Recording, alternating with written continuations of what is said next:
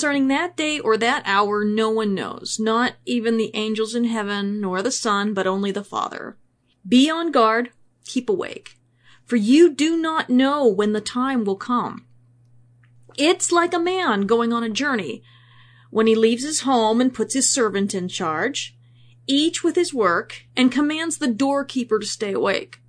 Therefore stay awake, for you do not know when the master of the house will come, in the evening, or at midnight, or when the rooster crows, or in the morning, lest he come suddenly and find you asleep. And what I say to you, I say to all, stay awake. All right, get prepared for a total snark fest, because I probably could control myself, but I'm going to choose not to. And I've got new glasses, and I've got a migraine. And those two things probably aren't related, but, background headache, so I'm feeling a little feisty today. So I don't get sarcastic very often because I really hate sarcasm, but this is an exception I always make. Yeshua's flat out taken his disciples to task for asking for signs, because they want to know what the signs of the destruction of the temple. He told them not to be distracted in very harsh terms with the repeated use of the word blepo. Told them to expect earthquakes, famines, persecutions, wars, and rumors of war, and tells them that these things are actually normal and not a sign of anything. Again, he tells them to maintain focus on their mission to preach and to not get swept away looking for signs of the impending destruction of the temple. He tells them that when it is time, it will be totally obvious that it will be about to go down, and boy howdy, we know from historical accounts that it certainly was obvious. So there was no need to monitor the headlines or postulate or theorize about when, because when it began, there was only one possible outcome.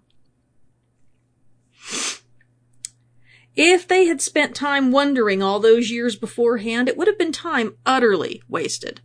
They would have been living in fear, anticipation, and distraction. Every little rumor on the wind would be seen as confirmation that it was all about to happen for 40 long years.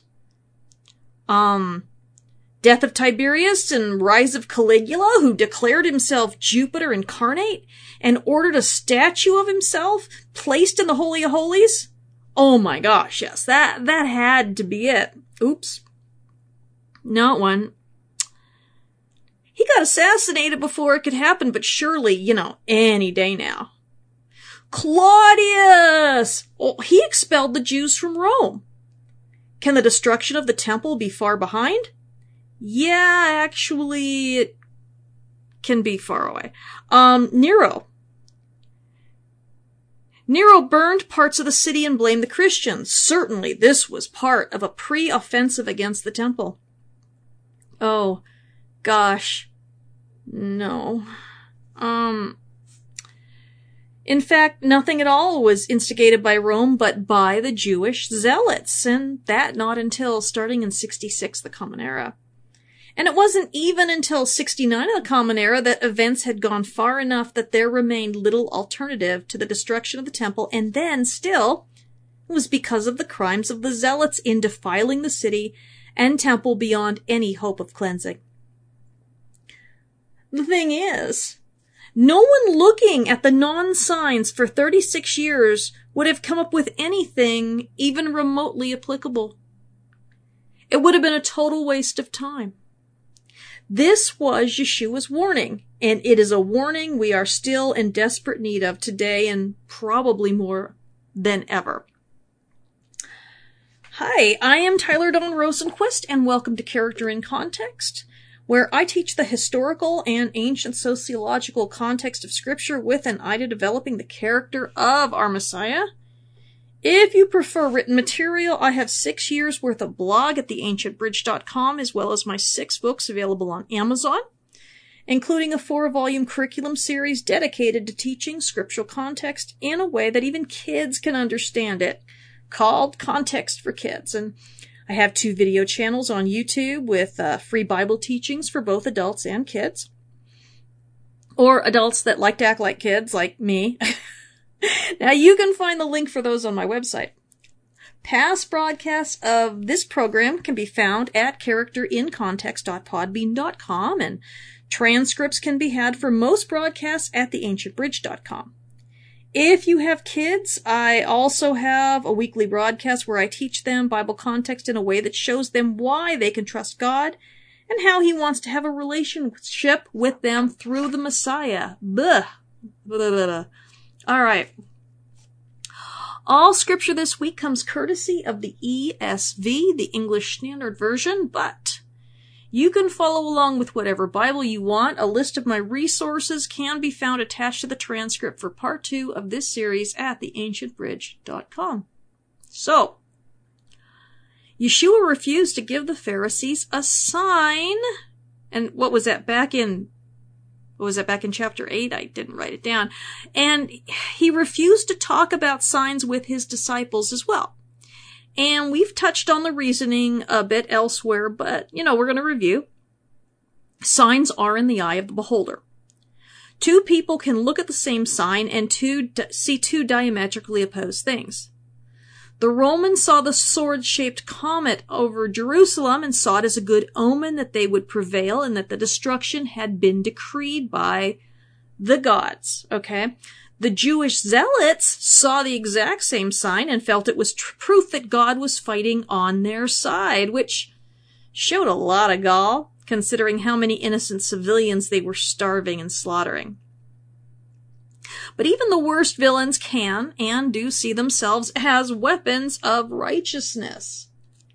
Look at Ravi Zacharias and the horrible crimes that, have now been proven he committed against, oh my gosh, so many women. And no denomination is exempt before anyone, thinks, oh yeah, those whatevers or these whatevers. This is Jews and Christians both, okay? Committing crimes and still claiming that God is on their side. And we cannot forget that people on both sides of the drive, both sides of the slavery issue, both in Europe and in America, and I imagine elsewhere as well, use the Bible to prove their point and to claim that they were right. And now you'd be really hard pressed to find anyone who would be excusing slavery as an institution. And, as we go forward in time, we also take another look at a lot of things. And, especially as we get more and we're studying context more, and we're looking at, the cultural, paradigms, within which the scriptures were written, and we say, well, is the scripture just describing what was taking place, or is it describing God's will? And in the case of slavery, we had to say, okay, no, this is describing paradigms. All right? Anyway. Okay, so, ignoring, when we look at abuse, okay, with ministry, getting back to that really quick, my little side thing, my side thing got a side thing. We look at people in the ministry abusing people, ignoring all the red flags and, they destroying everyone who threatens to expose them, under the auspices of protecting the church or the synagogue.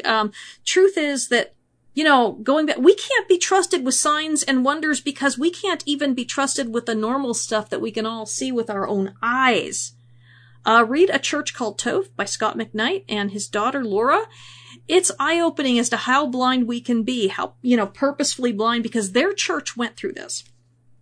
Now, we also create signs out of our vain imaginations. Say we're having money problems and we feel desperate. This is going to be extreme, by the way. We pray, God, if it's okay with you that I take money out of my elderly parents' bank account to cover my expenses, please have this light turn green. And the light turns green.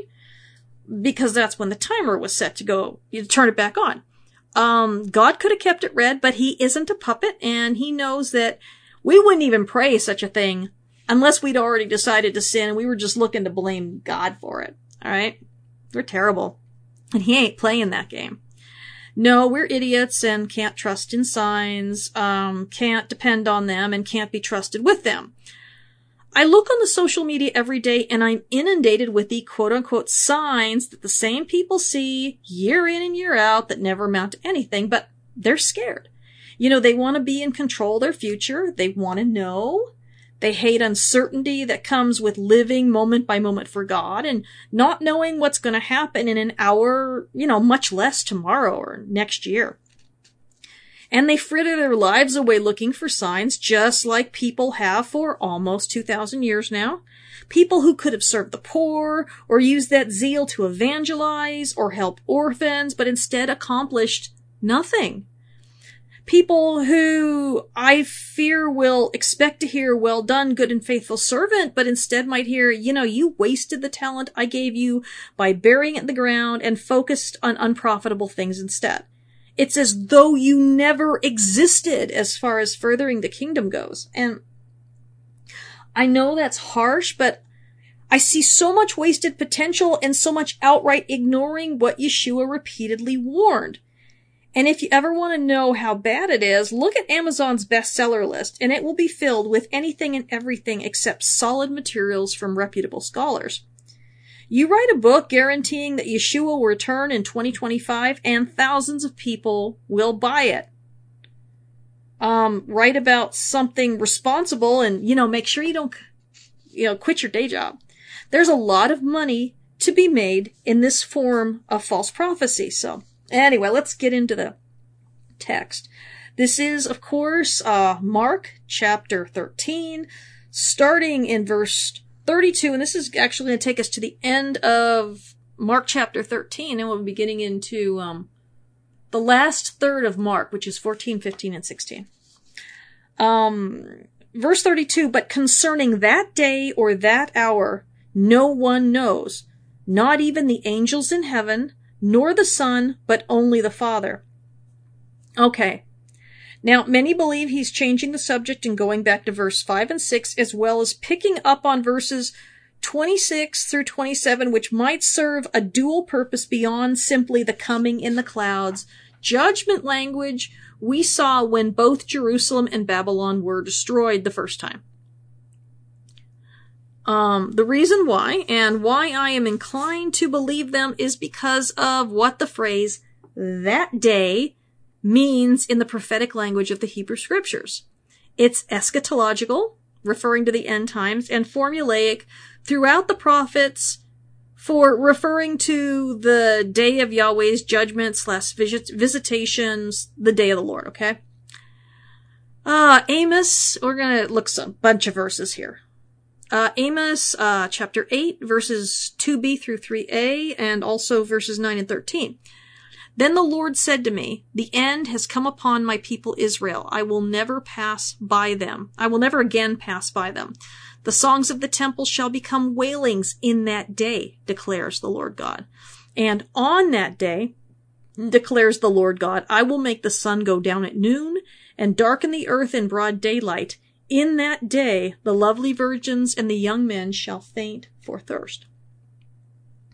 Amos chapter 9, verse 11, "In that day I will raise up the booth of David that is fallen and repair its breaches, and raise up its ruins and rebuild it as in the days of old." Micah chapter 4, verses 6 through 7. "In that day, declares the Lord, I will assemble the lame and gather those who have been driven away and those whom I have afflicted, and the lame I will make the remnant, and those who were cast off a strong nation. And the Lord will reign over them in Mount Zion from this time forth and forevermore." Micah, again, chapter 4, verse 10, "And in that day, declares the Lord, I will cut off your horses from among you and destroy your chariots."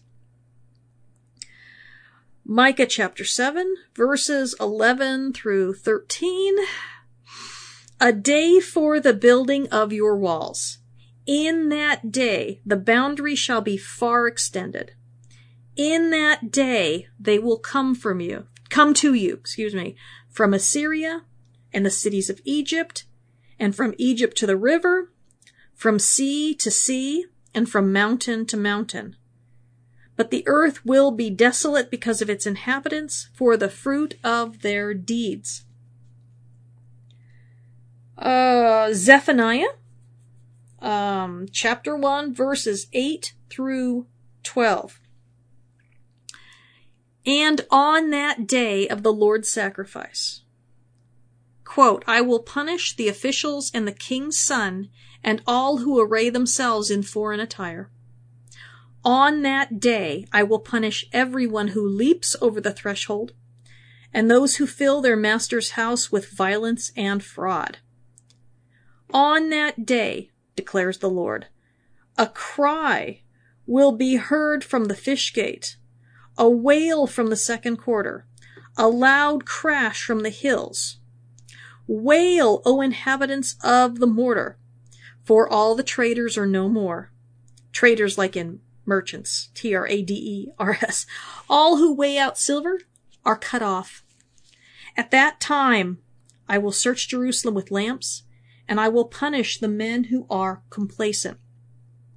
All who say in their hearts, the Lord will not do good, nor will he do ill.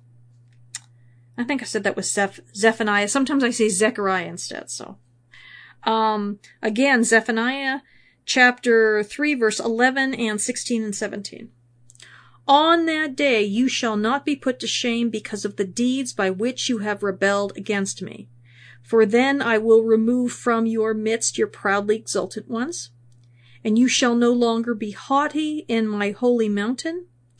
On that day it shall be said to Jerusalem, fear not, O Zion, let not your hands grow weak. The Lord your God is in your midst, a mighty one who will save. He will rejoice over you with gladness. He will quiet you by his love. He will exult over you with loud singing. Obadiah 8. And of course, remember, there's only one chapter in Obadiah, so there's never a chapter number. Will I not, on that day, declares the Lord, destroy the wise men out of Edom and understanding out of Mount Esau? Joel chapter 3, verse 18. And in that day the mountains shall drip sweet wine, and the hills shall flow with milk, and all the stream beds of Judah shall flow with water, and a fountain shall come forth from the house of the Lord and water the valley of Shittim. One more. Zechariah, this time it is Zechariah, chapter 9, verse 16. On that day the Lord their God will save them, as the flock of his people, for like the jewels of a crown they shall shine on his land. So, who noticed that these verses are all wildly different? Now, they're all describing the same thing, the day of the Lord, and some of these are describing different judgments in history, and some appear to be speaking of the time of the final visitation of Yahweh at the end of the age. All right. And it can be confusing because they are all speaking of on or, in that day or at that time, and some of it looks good and some of it looks horrific. But remember that judgment is a neutral term that is neither inherently pleasant or unpleasant. If you've been wronged, you cry out for judgment, right? You want to be vindicated, and vindication is one form of judgment.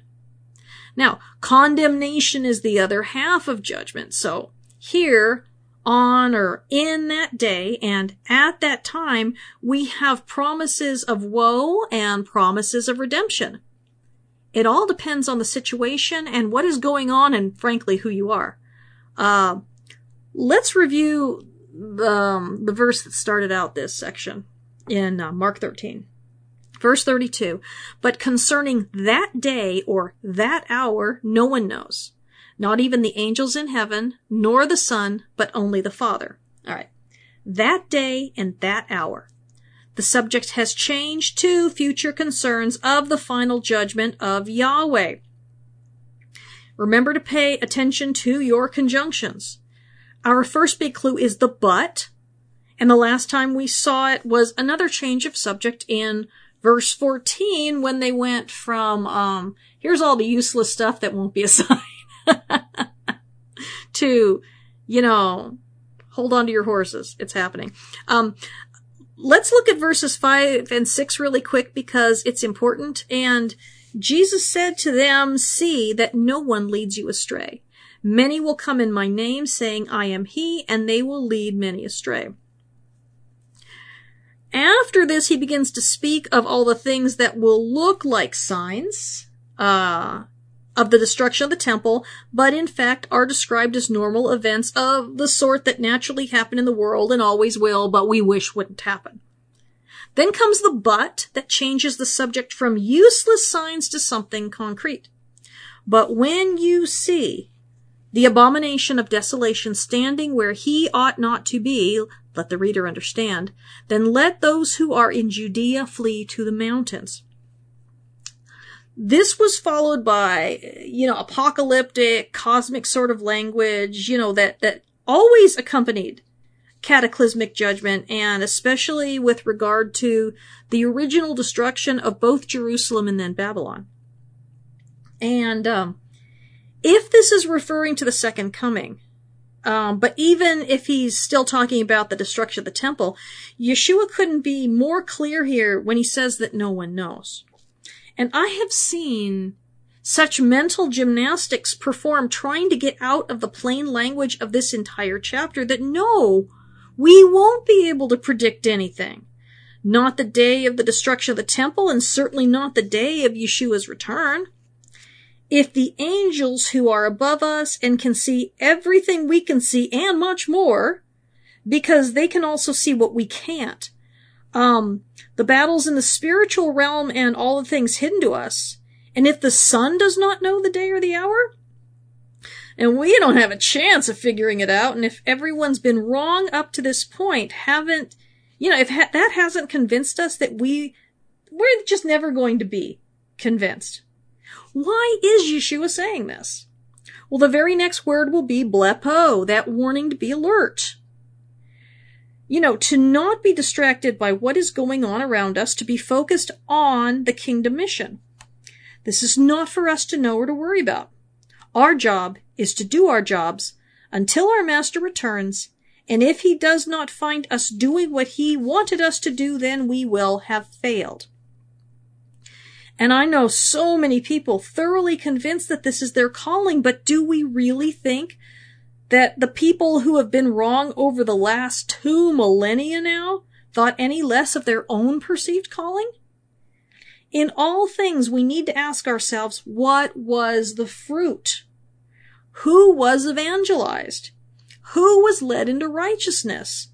Who was fed? Who was vindicated by their predictions and their theorizing? In the end, frankly, that's the only measurement that counts.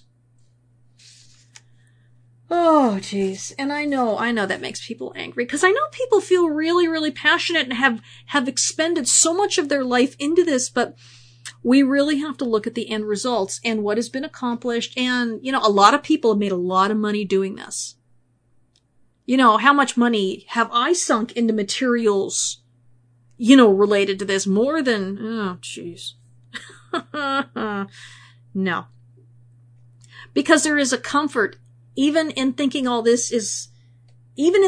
it all as horrific, there is a comfort knowing that, okay, this might all be awful, but at least I have some control over the situation because I'm in this group that's in the know, and I won't be caught by surprise, but, we need to trust, honestly. We need to, have faith in God that, he says we don't need to know. He says don't be distracted. And that's gotta be good enough for us. I really believe. And, I'll be back in just a few minutes.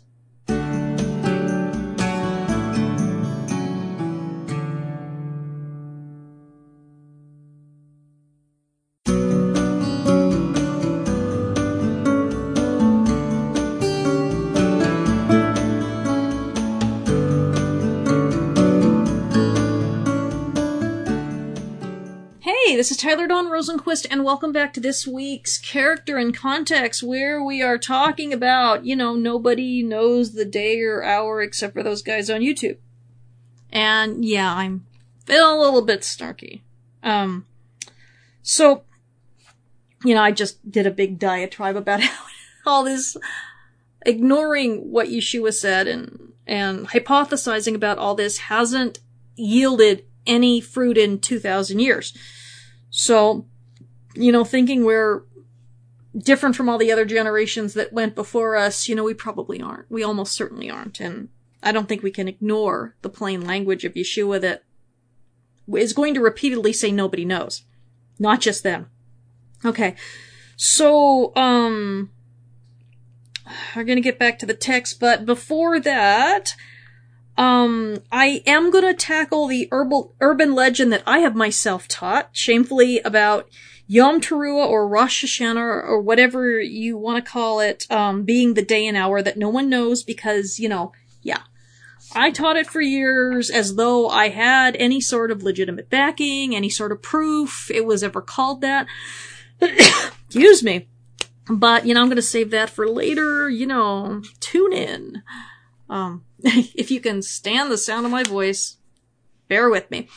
Like the claim that Yeshua used to be called the Living Torah when there's no such claim anywhere, and I used to teach that too.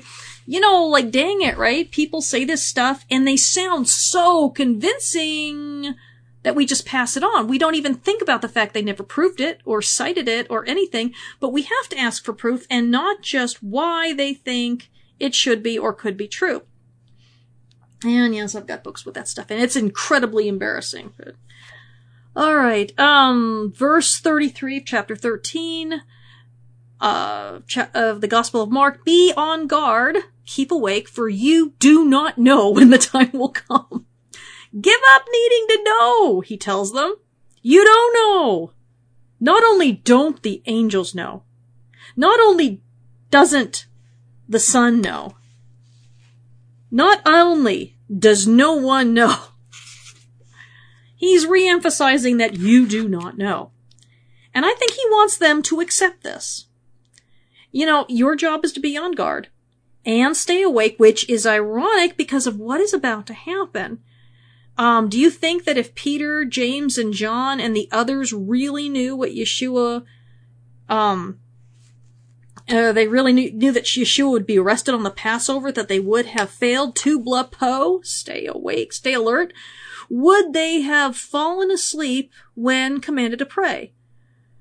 I probably would have if I was loaded up with bread and lamb. I'm a lightweight when it comes to staying up. But it seems that prayer here is going to be the key in maintaining their and our focus. We cannot change future events by knowing about them. We can't become better believers or more faithful people or more fruitful by knowing the future. But we can become hopelessly distracted by focusing on the pursuit of it, the pursuit of signs, the pursuit of that magical formula where we can figure it out. So much so that we ignore every failure and just figure we'll be right the next time. But we can't be afraid like that. We can't live like that. It isn't why Yeshua told us all this. Just the opposite. He's telling us that this is not our concern. Our concern is to remain alert and at the wheel and doing the work of the kingdom, which is always about people. Everyone has a calling to help others in some way, and I fear that most ways are being neglected because people think that doing the flashier things is more important, but it isn't. If it was important for us to know, then Yeshua would have let us know. Verse 34. It is like a man going on a journey. When he leaves home and puts his servants in charge, each with his work, and commands the doorkeeper to stay awake. And I like this verse. Again, this is a parable, just as we had last week with a fig tree. The it is like introduction's a dead giveaway. And a lot of this is very double-edged. He's seemingly talking on about 3 levels. 1, judgment will not be delayed forever, even though it may seem a long time in coming, hence the warning to stay awake, to live as though he can come at any moment. Don't be falling asleep. 2, He's speaking of his immediate future, that he will not be gone forever, but at this point, they have no clue that he's going away at all because they still don't get it, so they wouldn't immediately pick up on this. 3. Once he does leave them, they need to ignore the fact that he is gone and work as though he is there among them in the flesh. So do we.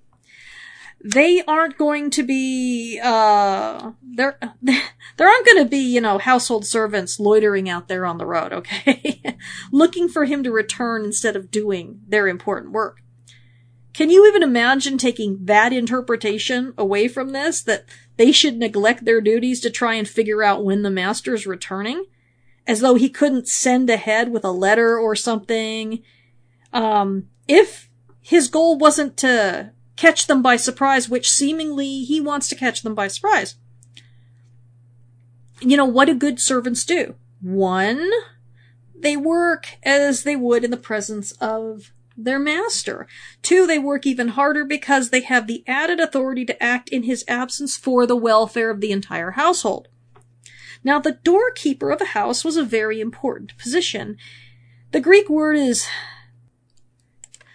thuros. He was the holder of the household keys. In fact, he was so important that he could be married to a free woman. I mean, slavery was not like we think of as American slavery. Slaves in this time were members of the household. At least in Greco-Roman society. They were generally educated and trained to do highly skilled tasks, and when set free, often in their 30s, would remain as members of the extended household. But I really like this most because my name is Tyler, and that's what doorkeeper, it means doorkeeper in Old English. No, it doesn't mean somebody who lays tiles. The Tyler was a doorkeeper for an inn, and so he had the keys to the door and had to remain awake and alert so as to appropriately allow people in and out. If the doorkeeper was not awake, customers could go elsewhere or be subjected to the dangers of the streets. And if he was not there to let them out, I imagine they would get quite testy. Had to be there for Karen. I'm sorry. Now, the doorkeeper's life was one of anticipation and alertness, always paying attention to the door and having the keys ready to open it if needed and to lock up safely afterward.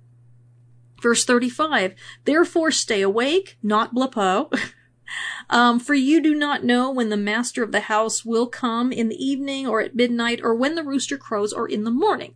Now, remember I have told you that this was probably written for a Roman audience based on the number of Latin loanwords and concepts? Well, this is another one. Jerusalem had 3 watches of the night and the Romans had 4. Evening, midnight, cock crow, and morning.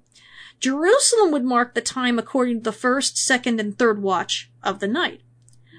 Just a small indication of who Mark was writing for and how he was making the story more understandable for them. Which brings me to a side issue. There is this idea that everything in the Gospels and epistles was written in Hebrew and Aramaic, but I am unaware of any stories about Hebrew primacy on a single document other than Matthew. And even that document is lost. The Shem Tov, Matthew being a clear back translation from Greek to Hebrew during the late Middle Ages. Hebrew original, yes, according to Eusebius, but we don't have it. Now, sometimes people will find old Hebrew transcripts of this or that, but we have to understand that over the past 500 years, it became a common exercise in learning Hebrew, which is different than modern Hebrew, for Christians to translate New Testament books into Hebrew. From the Greek into the Hebrew. So finding copies of Revelation and this and that in private collections and libraries and such isn't shocking. Sadly, they've been misrepresented by some people as being copies or previously undiscovered originals, which is pure hypothesis, utterly unprovable. At best, it's wishful thinking. So, Mark was originally in Greek, and it isn't even arguable otherwise. Writing to a mixed Jewish-Gentile audience in Rome, most of the Jews even being unable to understand Hebrew, Hebrew would have been a waste of paper. Same with the other Gospels and epistles except for Matthew's, which appears 2 have been written for the local Jewish congregation because it covers a lot of infighting over inherently Jewish issues. It wasn't written for the purpose of sharing the gospel with the Gentiles. It's full of the hallmarks of Jewish infighting between sects. So stay awake. Not Blepeau this time. Because the context is actually referring to a man who might fall asleep if he gets bored. The doorkeeper. Remember, no podcast, no books, no TV or mini fridge. This was a boring job, and hence it was entrusted to one of the most high-ranking of household servants. Now we are given additional warning. And we have this third repetition. You do not know. And all they know is that they have assurances that the master of the house will come at some point, but absolutely no guidance other than the fact that it will happen at some point. So, as we covered in the parables of Matthew 24 and 25, like 2 years ago, you have to live as though he can return any minute. You have to be prepared, not fearful. You have to be about the work of the kingdom.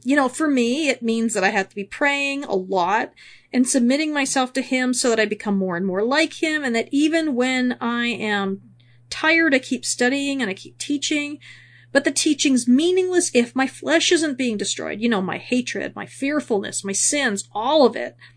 Knowing the day doesn't do a thing to make the person ready, and frankly, trying to figure it out takes precious energy and time that could be spent elsewhere. People need us in their real day-to-day lives. They need us tangibly and concretely helping them out. That would also be the job of household servants. Only leading in as much as it involves taking care of other people's needs, and frankly, a lot of it would be caring not only for the needs of the master, but also the needs of the other servants. Verse 36, lest he come suddenly and find you asleep. And, being a parable, I don't have to tell you that this does not mean that no one gets to sleep until he comes back. But it was the job of the doorkeeper to be awake during those hours when the door would normally be closed and locked. It would be open during the day to allow airflow, obviously. No one wants to be in a first century house all closed up in the heat of the day when there's no air conditioning and no deodorant. Sleeping is the opposite of being on the job for the doorkeeper. It's as simple as that. Even the doorkeeper slept during the daylight hours. It's all a matter of doing what is appropriate at the proper time. And that looks different for everyone, but there will always be, good fruit when someone is doing what they're supposed to. And again, the sense here is that there will be no warning whatsoever until the doorkeeper hears the footsteps or noise in the courtyard. Then there will be a shout, and people will run out to greet the master and welcome him back home. Verse 37. And what I say to you, I say to all, stay awake. For anyone who would think, well, but he didn't come during their lifetime, so he's only telling them what they don't know. That they don't know.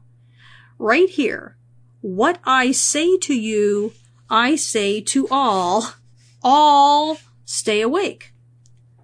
A larger audience is rarely indicated, and especially not in these private conversations, but here we have a notable exception. The angels do not know. The Son does not know. They do not know. We do not know.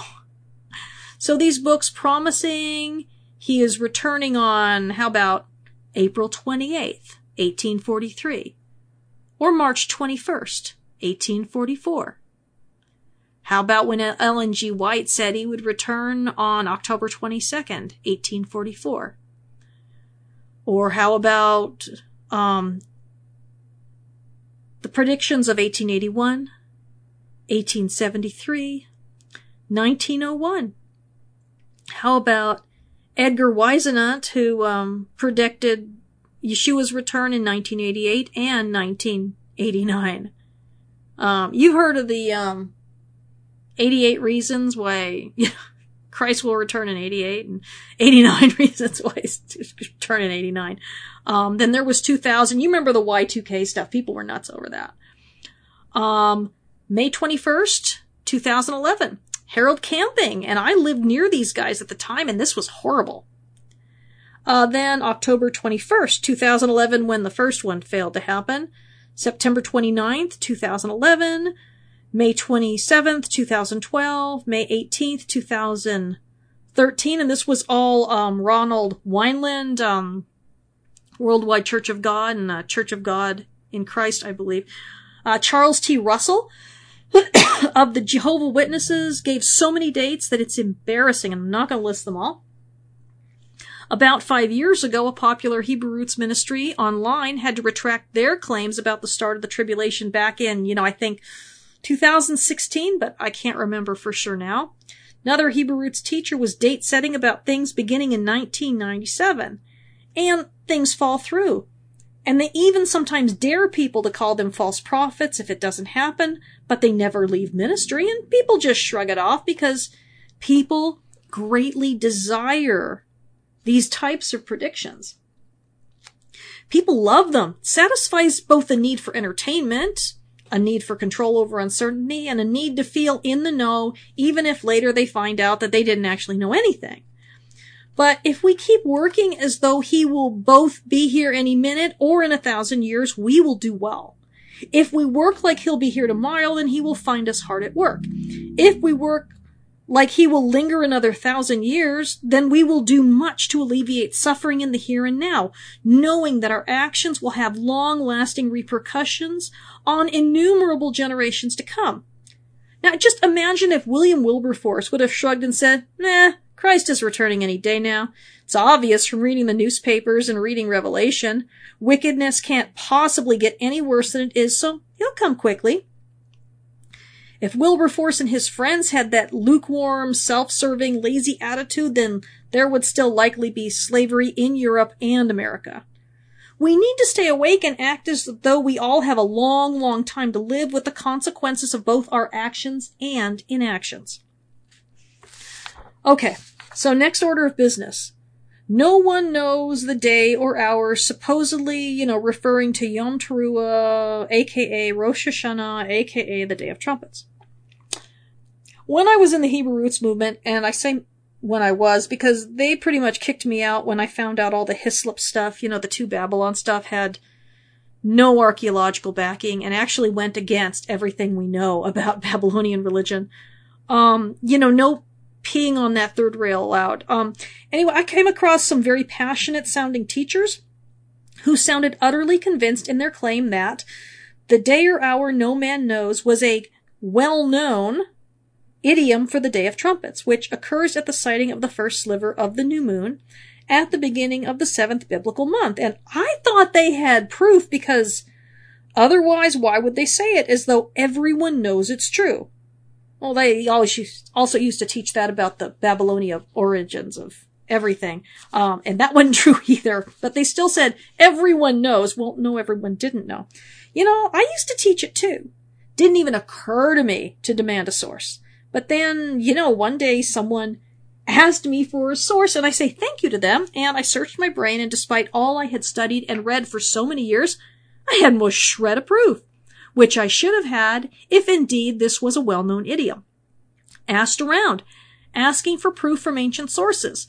All I got were people making the arguments as to how it made sense, but that's not the same thing. If we say something is an ancient idiom, then it means that it showed up in an ancient document. If it doesn't, then we are just straight up lying.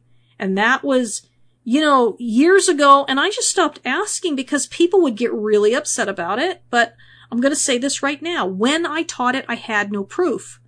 The people who taught it to me when challenged had no proof. Arguments as to why something could be true are insufficient. I could watch your life and come up with reasons why you're probably cheating on your spouse, or you're on your taxes, or whatever. It doesn't mean it's true. It just means it makes sense to me that you could be. Even if I believe you are, I need proof, right? Of course, right. That's how the Hislop to Babylon stuff became so popular. No one asked for proof or went looking for proof, and a lot of people flat out did not want proof. They just came up with plausible sounding reasons why it made sense. Why, as somebody said, why anyone with half a brain could see it. Well, let's try to have more than half a brain, all right? I told you I was going to be snarky. But to people who actually study Babylonian religion like I have, it doesn't make sense. It only makes sense when your only knowledge about Ishtar and Tammuz and Nimrod are from urban legends, not when your knowledge is actually from the primary sources, which we have a lot of. And then you realize that everything is 100% manufactured and horrifically racist at that. I mean, dang, if only people knew. A Babylonian princess with blonde hair and blue eyes? Really? From that area of the world? Marrying a black deformed Canaanite in a book written during the 1850s and no flags went up? Anyone? Come on, guys! I wish I'd checked it out before I'd passed on the nonsense about dipping egg in the blood of slaughtered babies, and I'm so embarrassed now. Just goes to show that when we are mad, we will believe anything bad about the organizations we're mad at. Prejudice compromises everything for sure. Anyway, let's real quick, as we're wrapping up here, talk about the parousia. In Matthew's version of this account, there is an additional question that I believe was added in order to make more sense of the account. In Mark, we have, when will this happen? What will be the sign that all these things are about to be accomplished? So, they only ask 2 questions in the earliest written account, but Yeshua answers 3 questions, so I believe that when the account in Matthew was penned, a 3rd question was tacked on. What will be the sign of your coming and the end of the age? Did Matthew have additional information that Mark didn't include? Perhaps, or maybe he was just helping the audience to understand. We'll never know for sure. The word coming is parousia. And parousia was a very specific event. It was the triumphant entry of a war hero or a king into a city. He would approach, and the people would all come out to meet him and then parade him back into the city. And this actually happened when Alexander the Great came to Jerusalem. He was greeted with open arms and welcomed as a conquering hero. It also happened, I believe, with Simon Tassi at the end of the Maccabean revolt. But the point of a parousia is never that the king comes and the people leave with him to go somewhere else. A parousia is what happened when a king is coming to reign in that city. So, if we are talking about a second coming here, it's not a rapture. That's not how a parousia worked. It's the opposite of a parousia. So we see a parousia in 1 Thessalonians 4:15 very famously. For this, we declare to you by a word from the Lord that we who are alive, who are left until the coming of the Lord, will not precede those who have fallen asleep. So again, that coming is, guess, parousia, an actual historical and well-established event with one meaning. It cannot mean rapture. Yeshua will return, we will go out to meet him, and then escort him back to rule and reign here over the kingdoms of the earth. It's actually a much better picture. We will establish him as King of Kings and Lord of Lords here. What can I say?